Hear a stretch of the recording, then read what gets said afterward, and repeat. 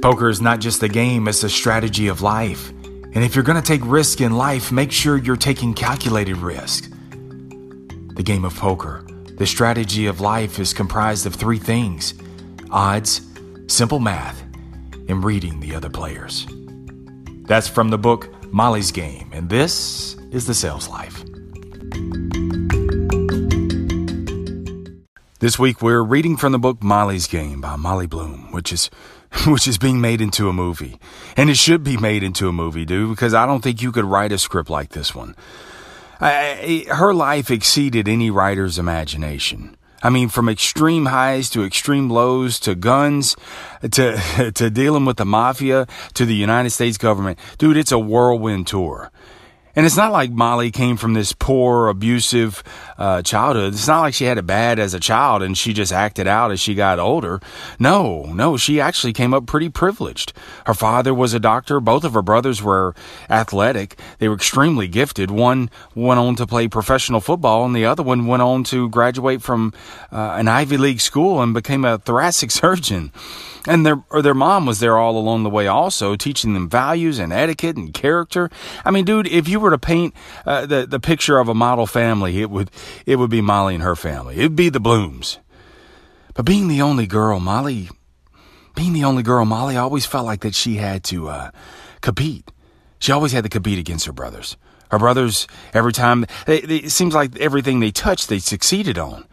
And Molly always felt like she had to compete against that. She always felt like that she had to prove herself. She always played with a chip on her shoulder. And so because she played with a chip on her shoulder, she played being able to take on different risk. She ended up being accomplished herself. She ended up on the United States ski team.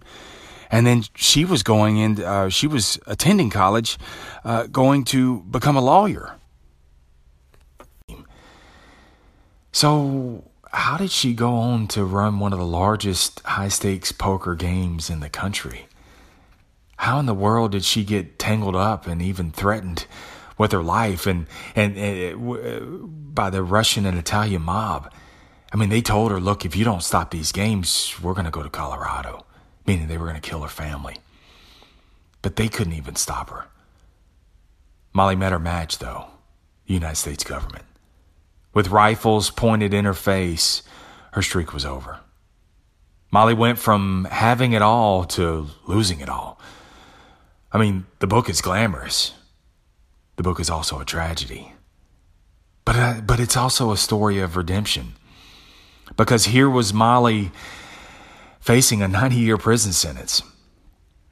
And in exchange for her testimony, in exchange for giving the goods, man, on famous politicians, Hollywood's elite actors and producers, all the who's who, man, she knew them all. Plus, she was tangled up with the Italian and the Russian mobs. But the government said, look, you can stand trial and possibly face a 90-year sentence, or here's what we'll do. In exchange for your testimony, we'll drop the charges and we'll give your millions back. And you could just go about your way.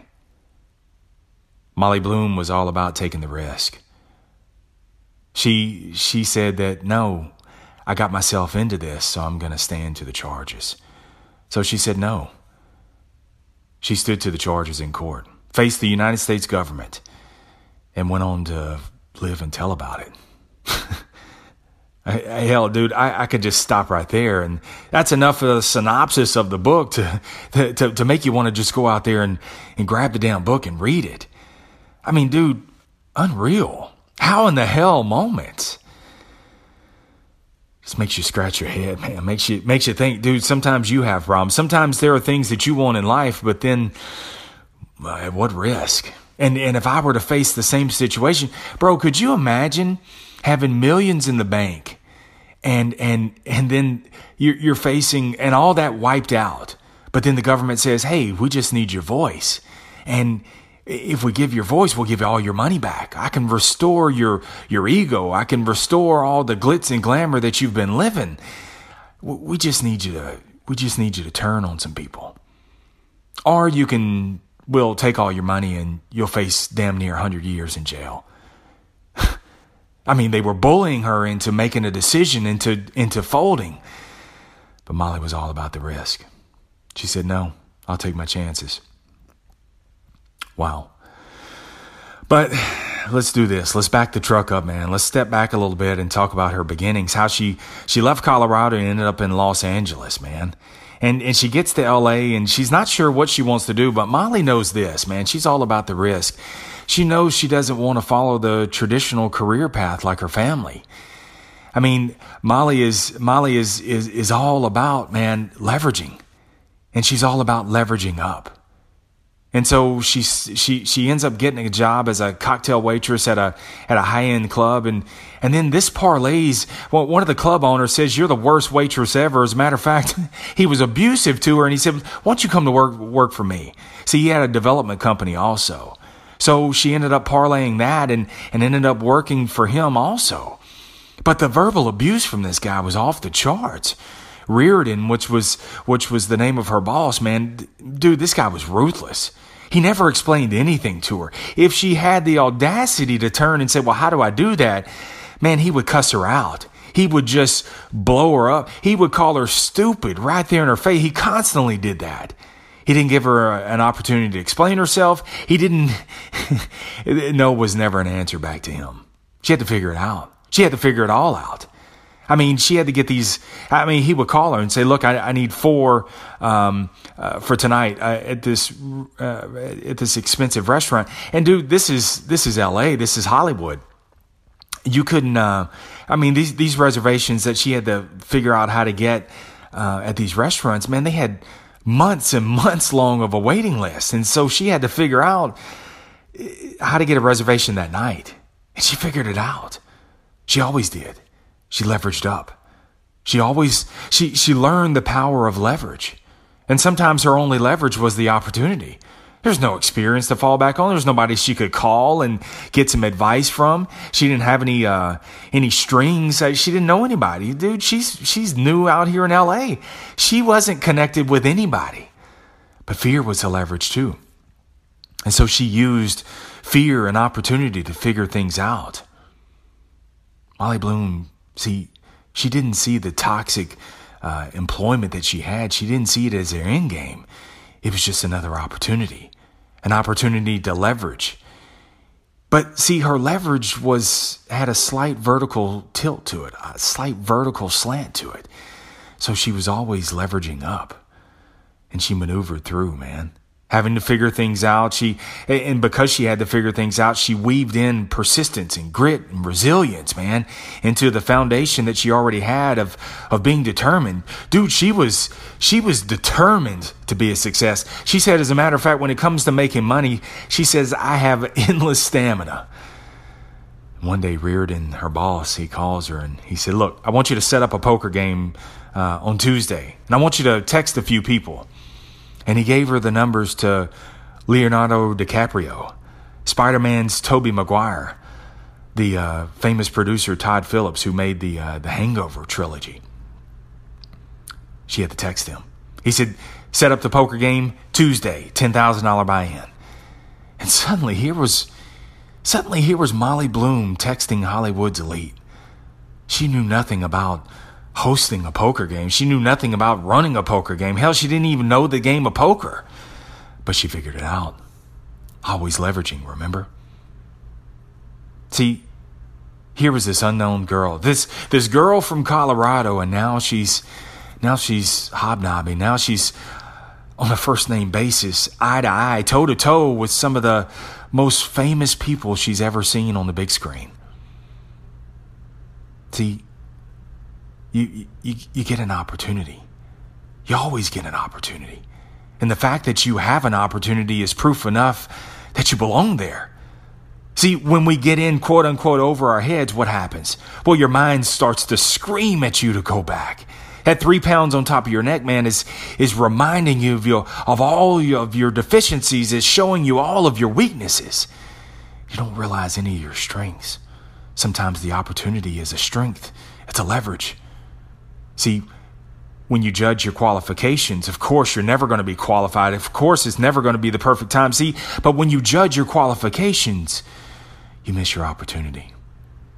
And sometimes your opportunity signifies that you belong. Molly liked risk. So it was natural. The game of poker just fit right into her personality.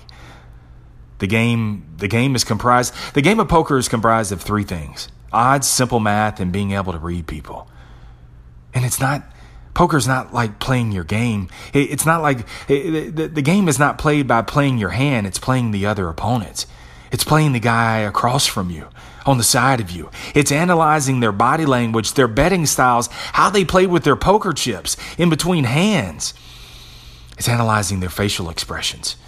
Do their jaws tighten? Do they start to fidget in the chair at certain times? What's their body language telling them? How are they moving and maneuvering their fingers? Or do they have a nervous laughter? What is it? What's the body language telling me? See, Molly learned that poker is a strategy.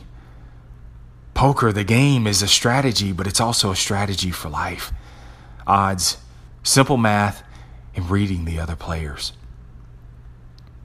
See, when producer Todd Phillips, he sat down one day she had to go collect a bet from him, and so he sat her down and he started teaching her different aspects of the game.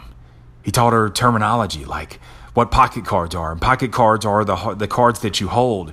He taught her also what a bad beat was, and sometimes a bad beat is when no matter what you do, man, statistically you should be winning the hand, but you just don't.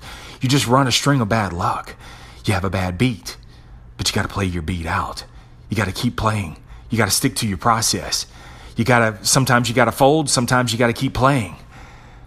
I don't know if we're talking about poker or we're talking about life or we're talking about sales. That's what poker's all about. That's what having a bad beat is. That's what's learning. That's the leveraging of the game of poker. And Molly's learning that this is a strategy for life too.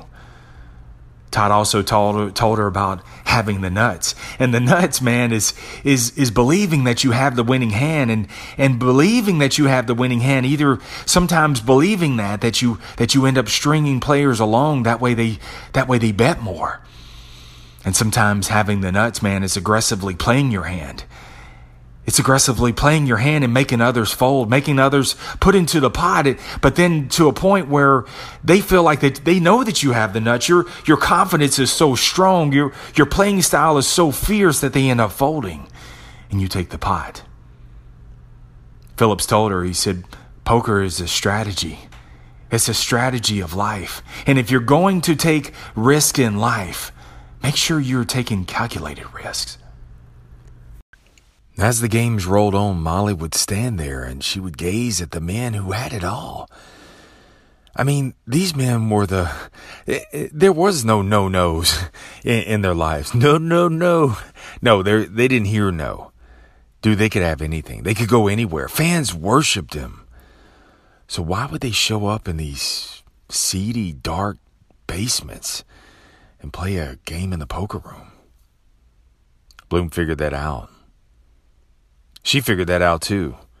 She said the who's who showed up. The who's who showed up. They played the game because it was a game of risk. See, now in their lives, they had no risk. I mean, their life had become boring. Nobody's telling them no. There's nothing to try to climb up to. See, when you can have anything in life, you get bored. I think that's why some people OD. I think some people OD, yes, they have some inner demons they're dealing with, but sometimes it's raising the stakes. Life had become monotonous. My life had become boring. So they raised the stakes. See, these guys were showing up for the risk. And when you can have it all, man, I'm sure it's unreal. It's got to be. Man, you can make it rain in the stores. You can buy anything that you want. You got private jets. The flight waits on you. As soon as you touch down, there's a limo there waiting for you. You don't even touch a door. Hell, you barely even flush the toilet probably. But see, when you get to that level, you get bored. See, what it took to get to that level, well, that took risk. Any level that you're having to go up in life, you took risk. You took the leap. And when you fail, man, you learned how to get back up. When you got to the other side, it boosted your self-confidence. Risk is what makes you come alive. It's what makes you feel most alive, isn't it? That's why I love sales, man. I love sales because it's a risk every day. Dude, I don't know what hand I'm going to be dealt with. I have no idea. And the risk is what makes me come alive. I don't like shift work. I don't like to punch in and out on the clock. I like to go in and create my day every single day. I like the risk. Bloom figured out. She figured out, man, that's what these guys kept showing up for. Because they felt like they could make something out of nothing. Regardless of last week's outcome, they showed up with renewed hope. And they played the risk. See, your mind is trying to mitigate risk. Your body comes alive when you take on risk. See, your mind tries to back you down. Your mind tries to tell you, let up. But when you feel most alive, when you really think about it, is when you push and you push through. And even as scary as it is, it also is exhilarating too, isn't it? See, your mind should be the servant. Your mind should be the servant of the body, man. But often it's the other way around. We let our minds back us down. Assess your risks today. Do you have any? Are you feeling that edge? Is there some uneasiness within you? Are you scared? Are you scared? When's the last time, dude, you did something for the first time? Do you need some risk? Incremental risk, though, not reckless risk. You need incremental risk in your life. If it's making some cold calls, man, if it's calling on a business, if it's walking straight up to someone, if it's asking, actually demanding to see the loan officer. You know, the one that's behind the wall that told you no? No, it's asking to see them and saying, hey, give me some feedback. Give me some thoughts. What do I need to do to get approved? Even if it's posting a declaration on your bio page. Not that you have it all together. No, that you're a fat ass and that you're going to lose 50 pounds by July. You put that shit on your bio instead of loving dad of 4 kids. No, got to lose 50 pounds by July. You put that shit out there and you leave it up there for others to doubt you. Man, risk up. Not reckless, man, but calculated. Odds. Simple math. Body language. Playing the body language. Not only the body language that you see, man, but also playing the body language of yourself. See, others are trying to get a tail on you. You don't always have a winning hand, but you can sure as shit play like it. People don't know your pocket cards, man. The pocket cards are what you hold. They see the circumstances that they can see with their eyes. They can assume something. They can see something on life's tables, but they don't know what cards you're holding. You have no clue. Now, I think too often in life what we do is you're showing up, you're showing your cards, man. You're showing up and showing your cards too often to the wrong people. You're flipping your cards to your boss, to your so-called friend, asking them, hey, you think I got anything here? And they're saying, Nah, you don't have anything there. Just fold. Stay where you're at. Play safe. Be mediocre. People make decisions in what's best for them. You realize that, don't you? People are going to make decisions that is tilted in their favor. Why don't you make the decisions that's best for you? You got pocket cards, man. Odds, simple math, and body language. Your body language. And then playing the body language of what you see with others, man. Play your game. Bluff and perception are much more important than truth and circumstance, Molly Bloom said. Sometimes, man. Sometimes, dude, you gotta just make that call. You gotta walk into that room knowing you got a weak hand, but playing like you got a strong one. Bloom learned that. She said, it's not what you know, man. It's what you make other people think. Because, see, people are playing you. Yeah, you're being played. People are playing you. Not because you're some weak fool. It's because of how you carry yourself. Based on how you carry yourself, people are playing you. Your body language, your facial expressions, the way you dress, your confidence, your bravado. Man, you got to play them.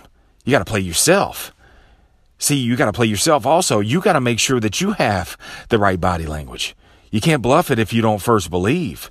Dude, you got some qualities in there that you give no credit to yourself about. You're so lustful of what everybody else has, what they possess, and you miss the fact of the talents and skills that you have. Dude, you got a strong hand. You got strong pocket cards. You just don't play them right. You got to first believe. You got to believe. You got to convince yourself first. And then you play your game with bluff and perception at times. Odds, simple math, and body language. Play that damn table. I see what's on the table, but what do you have in your hand? Play your game, dude. Play the nuts. The book is Molly's Game by Molly Bloom. I'll put the link in the show notes of where you can get the book. Get it?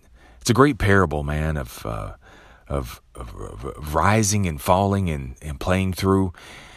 We all want perfect, man. We always want something in life that, if I just had this, but sometimes, man, it's just playing with the cards that you're dealt. And if you play those cards, if you realize you take stock in what you have, that's what this book is all about, then you can actually parlay into some significant, impactful things in life. Next episode, we'll catch more of Molly's Game. We'll end up on the next episode of cap this book off. And then we'll figure out where we're going to go from there. Until next time, hit me up at thesaleslife1@gmail.com, thesaleslife1@gmail.com, or on Twitter at marshbice. Until next time, I'll see you on The Sales Life. Hey, thanks for catching the show. Subscribe so that you never miss another episode.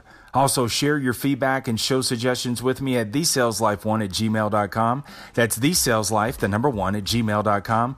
And share the episode with others. And I'd really love you a long time if you'd rate and leave a quick review of the show. This will help get the word out. Remember this, no matter what happens in life, life's all negotiable, and the greatest sale that you'll ever make is to sell you on you, because you're more than enough. I'll catch you back here next time on The Sales Life.